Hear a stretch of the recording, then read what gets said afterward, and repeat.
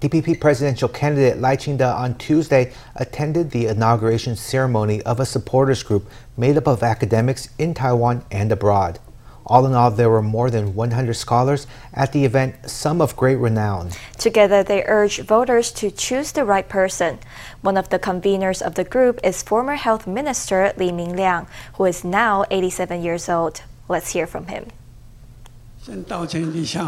I would like to apologize as I'm really in bad shape. I can't stand up. If I do, I fall down within 10 minutes. So I'm sorry that I'll be speaking sitting down.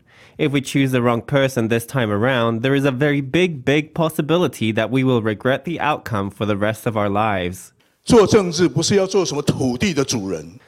Being a politician is not about owning land. That's what crooks are. That's the KMT's specialty. Politics isn't about scheming and tactics or speculating for monetary gain. Some of our friends have different opinions, but we are all part of this pan-green camp. I would like to please ask everyone to support the DPP, be it by voting for us in the legislative elections or on the party list. It's extremely important. Lai called on undecided voters within the pan-green camp to support the DPP. Other parties in the pan-green camp, such as the Taiwan State Building Party and the Taiwan Solidarity Union, will all put forward their own party lists in hopes of winning some seats in the legislature. With just about 3 weeks to go before the election, Lai is working hard to win votes so the DPP can win a legislative majority. More than 150 cultural workers on Tuesday came together to offer their support for DPP presidential candidate Lai Ching-te. The workers came from a variety of industries, including architecture, design, and music. At the event, Lai reminisced on all the cultural policies he had supported as premier and as Tainan mayor. He said that if elected, he would continue striving for the betterment of Taiwan's cultural industries. More than 150 cultural workers from the fields of architecture, design, music, fashion, film, and television have come together in support of the DPP's Lai Ching-te, Rosalia Wu, and Zheng Shengkai. Lai received a special handmade gift to wish him success in the presidential elections. The outpouring of support reflected Lai's long-standing commitment to culture. Previously, the central government's budget for culture never exceeded more than 1% of the total. But when Lai Ching-te served as premier, that threshold was exceeded. We had called for a constitution for cultural workers, a basic law that would be called the Cultural Fundamental Act. The act was introduced by the Ministry of Culture when Lai Ching-te was the head of the Executive Yuan. When I was the mayor of Tainan, I also counted myself as a culture person because Tainan is the #1 city in Taiwan. The government's top goal is to have a cultural capital so that any person who goes to Tainan can learn about Taiwan. That would be a source of honor for the people of Tainan. It could also create a sense of identity with the land, with Taiwan, that we are all the owners of this land. After that, I joined the Executive Yuan. The first time that I went to the Legislative Yuan for an interpellation session, I wanted to report on policy implementation. I had 5 visions, and the first one was to boost Taiwan's culture. Lai reminisced on his times as Tainan mayor and premier when he made efforts to promote Taiwan culture. He added that Taiwan should become a country of culture. I deeply believe that culture is the soul of democracy. We should build our country on culture. Our technology is great. It's like a pair of wings that can take Taiwan everywhere. It's also something that allows us to compete with others. But culture is our root, our face. If we had technology but no culture, nobody in the world would know who Taiwan is. In the future, I hope we can work together to make Taiwan better and better. Lai urged voters to pick the right candidate that will set Taiwan on the right path. He says that if elected, he will continue to work hard for Taiwan's cultural industries. The first televised policy presentation for the 2024 presidential elections will be hosted by FTV on Wednesday. On Tuesday, Central Election Commission head Li Jingyong headed to the TV station for a rehearsal, as he will be emceeing the event. He walked through all the checkpoints, inspecting every detail of the preparations. Li listened to presentations from staff as he made his way around the facilities. He stopped by the registration desk, the lounge, the hair and makeup room, the restrooms, and finally, the studio itself. On Wednesday, the three presidential candidates will share a stage for the first time, laying out their vision for Taiwan. Some topics bound to come up are people's livelihoods, the cross-strait service trade agreement, trade barriers, and national sovereignty. Now we're going to meet a farming couple in Zhanghua who have turned their business around. 16 years ago, Cai Kunzong was a very good sweet potato farmer and totally lost with sales. But all that changed when he married his wife, Liu Caihong. China-born Liu applied her canny marketing skills to the farm, and before long business was booming. We spoke to the happy couple who giggled over their story of a city girl who moved to a farm overseas. Steam rises from freshly baked sweet potatoes. Sweet and tender, they seem to hit the spot. It's really good. We came to this farm where they bake them on the spot on a charcoal fire. It's great, so soft and sweet. This one is Taiwan number 57 variety. We also have number 66. Number 57 tastes squishier and sweeter. Number 66 is a bit firmer because it has a taste a bit like a carrot. Both varieties have their own unique flavour and texture. As sweet potato farmer Liu Caihong explains. The flavour depends on if it's summer or winter. The winter flavour is a bit more watery, a bit squishy, fragrant and sweet. It's good for making sweet potato bowls, soup and rice bowls, and it's perfectly suited for baking too. Sweet potatoes are one of the agricultural specialties here in Dacheng Township. The area of land dedicated to them grows by 20% every year and currently stands at 1,600 hectares. Cai Kunzong is a specialist sweet potato farmer. Once upon a time he sold just 20 or 30 packs of sweet potatoes a month. Now he sells 200 or 300 a week. That huge sales growth is all down to the achievements of his wife Liu, who moved to Taiwan from China's Guangxi province. She moved from a big city to a very rural place to grow sweet potatoes, and she married me at such a young age. We've been married since she was 18. The city life is very different from the countryside, and she came to farm, so it's really tough work, and it was all for our family and our children. The husband takes care of the farm work and the wife manages sales and marketing. In the old days, Cai's business had a problem. He could grow the potatoes, but he couldn't sell them. Liu transformed that with online marketing. In those days, he could only sell a few dozen bags a month. The shipments were just 30 or 40 bags. I started about 15 years ago, and I started selling sweet potatoes online.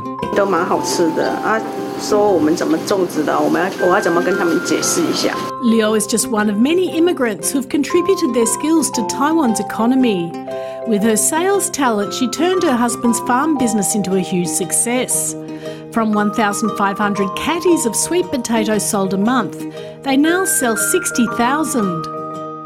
Several of the world's biggest shipping companies, including Taiwan's three largest, have announced they'll stop traversing the Red Sea. An extremist organization from Yemen is taking advantage of the instability in the Middle East to attack and seize ships in the area. The U.S. has formed an international task force to maintain security in the Red Sea, which is a major thoroughfare for commercial shipping between Europe and Asia. The Yemen-based Islamist organization known as the Houthi movement, which has support from Iran, is taking advantage of the instability in Israel to attack or seize commercial vessels in the Red Sea. Already, four of the biggest shipping companies in the world have suspended passage through the Red Sea. On Monday, oil and gas giant BP announced it would follow suit. The Houthis today claiming responsibility for an attack on a ship in the Red Sea. The USS Carney quickly responding to the ship's distress call. On Monday alone, 4 attacks were reported in the Red Sea. The U.S. says it has formed an international task force to patrol the South Red Sea and the Gulf of Aden and defend the security of vessels sailing in the area. So in the Red Sea, we're leading a multinational maritime task force to uphold the bedrock principle of freedom of navigation. Iran's support for Houthi attacks on commercial vessels must stop. The members of the task force include the UK, Canada, France, Italy, and the Netherlands. These attacks are reckless, dangerous, and they violate international law. And I would remind you that this is not just a U.S. issue. This is an international problem, and it deserves an international response. If the area becomes a no-pass zone, vessels sailing between Europe and Asia would have to travel all the way around Africa's southernmost point, the Cape of Good Hope in South Africa. Is that most of these attacks really affect the distribution of commercial traffic through the Suez and through the Red Sea into the Gulf of Aden and into the Indian Ocean. Taiwanese shipping companies Yangming Marine Transport, Wanhai Lines, and Evergreen Marine say that amid security concerns, they will stop sailing through the Red Sea for now. Experts say the impact on trade will likely last until February 2024.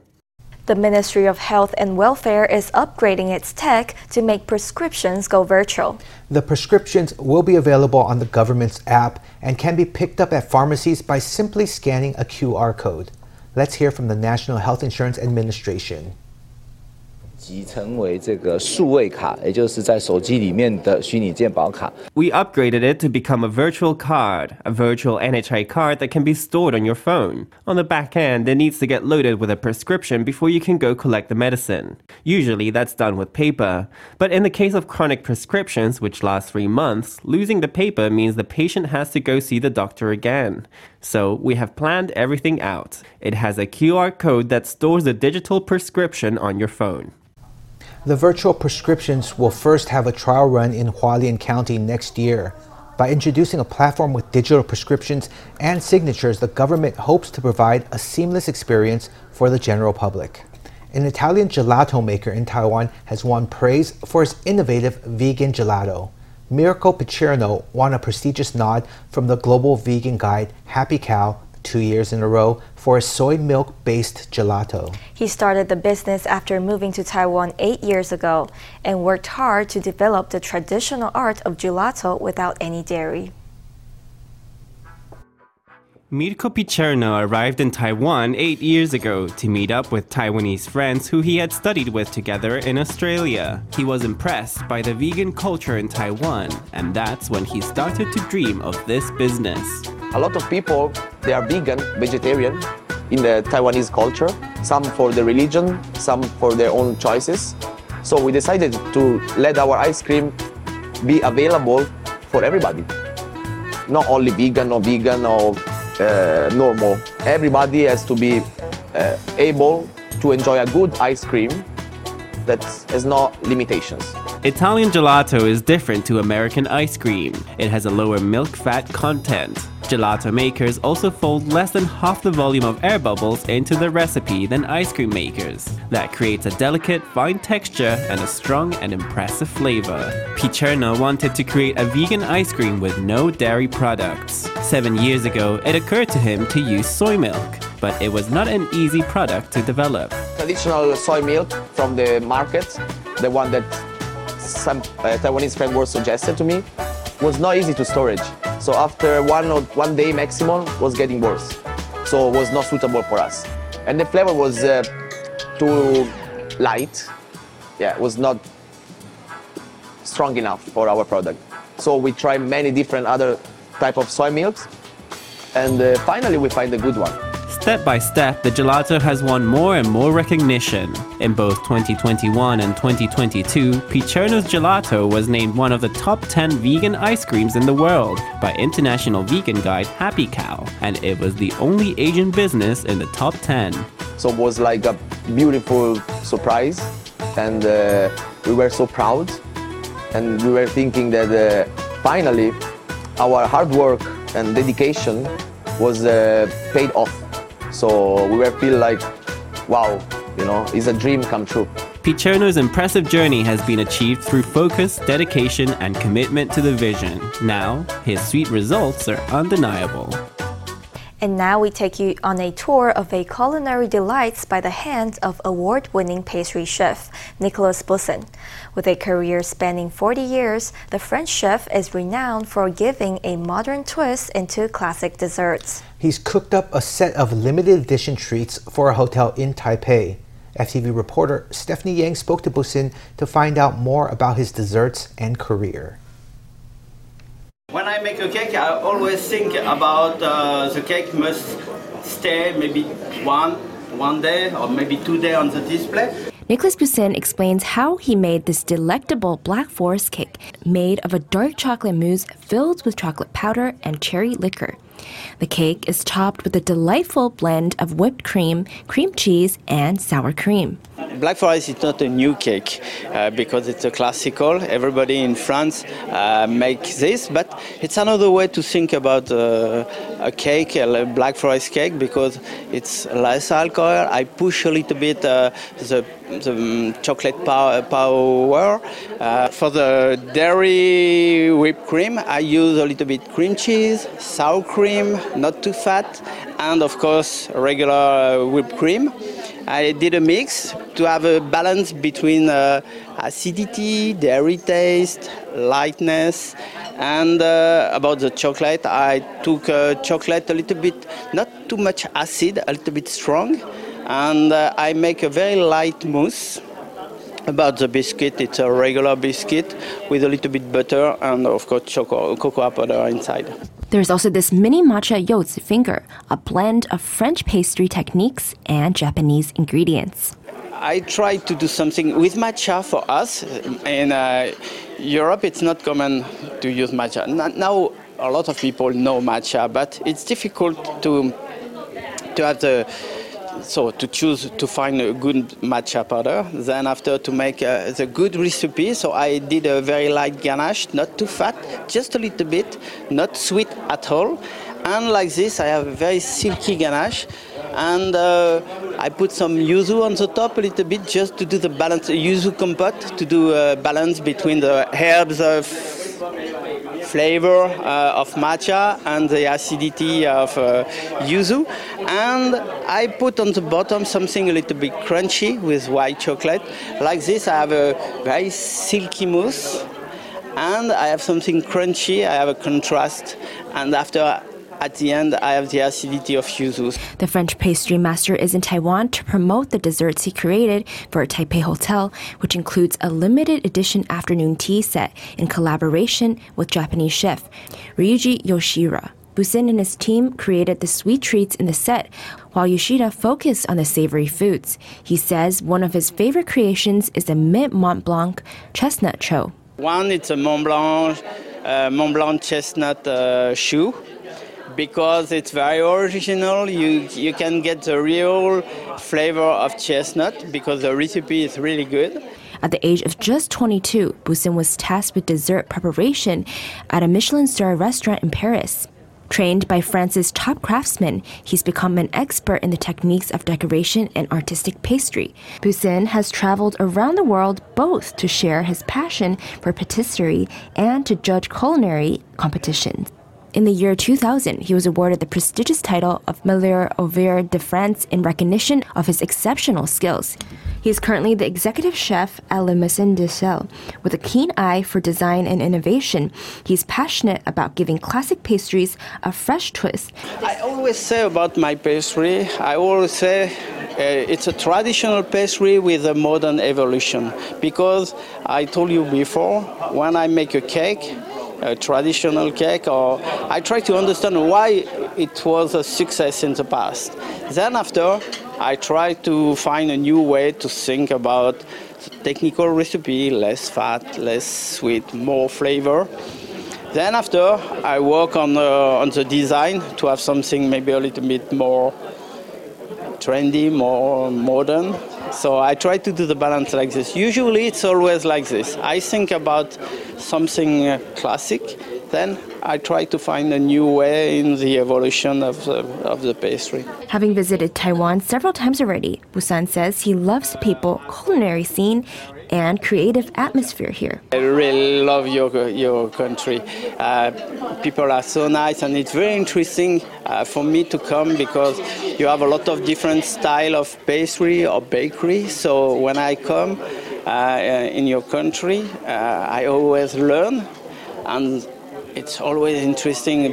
Pastry chef from Taiwan, they have a lot of idea, and the level is really high now. The competition is really difficult, and I have come maybe 4, 5 times, 6 times maybe in Taiwan since 10 years, and I really like it.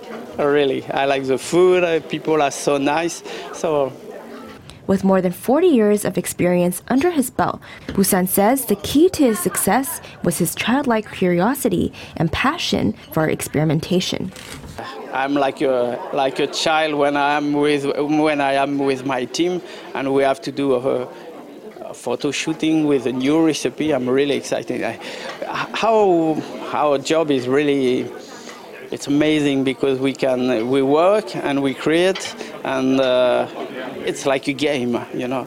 It's not a job, it's a game. And I'm really happy because when you are in a pastry room, you can meet young guys. They have the passion too, so you forget age. You just talk about new creation, new ideas. So, and it's always as this. I have a team. I have four people in my team. They are around 30 years old. It's amazing to work together because I can exchange with them because now I'm a little bit old. So my job is to give them my experience. Busan says he is fortunate to have a job that he truly loves. He says his goal is to continue to create healthy, innovative, and tasty desserts for his patrons while mentoring the next generation of pastry chefs. FTV reporter Stephanie Yang and Yan Kai in Taipei.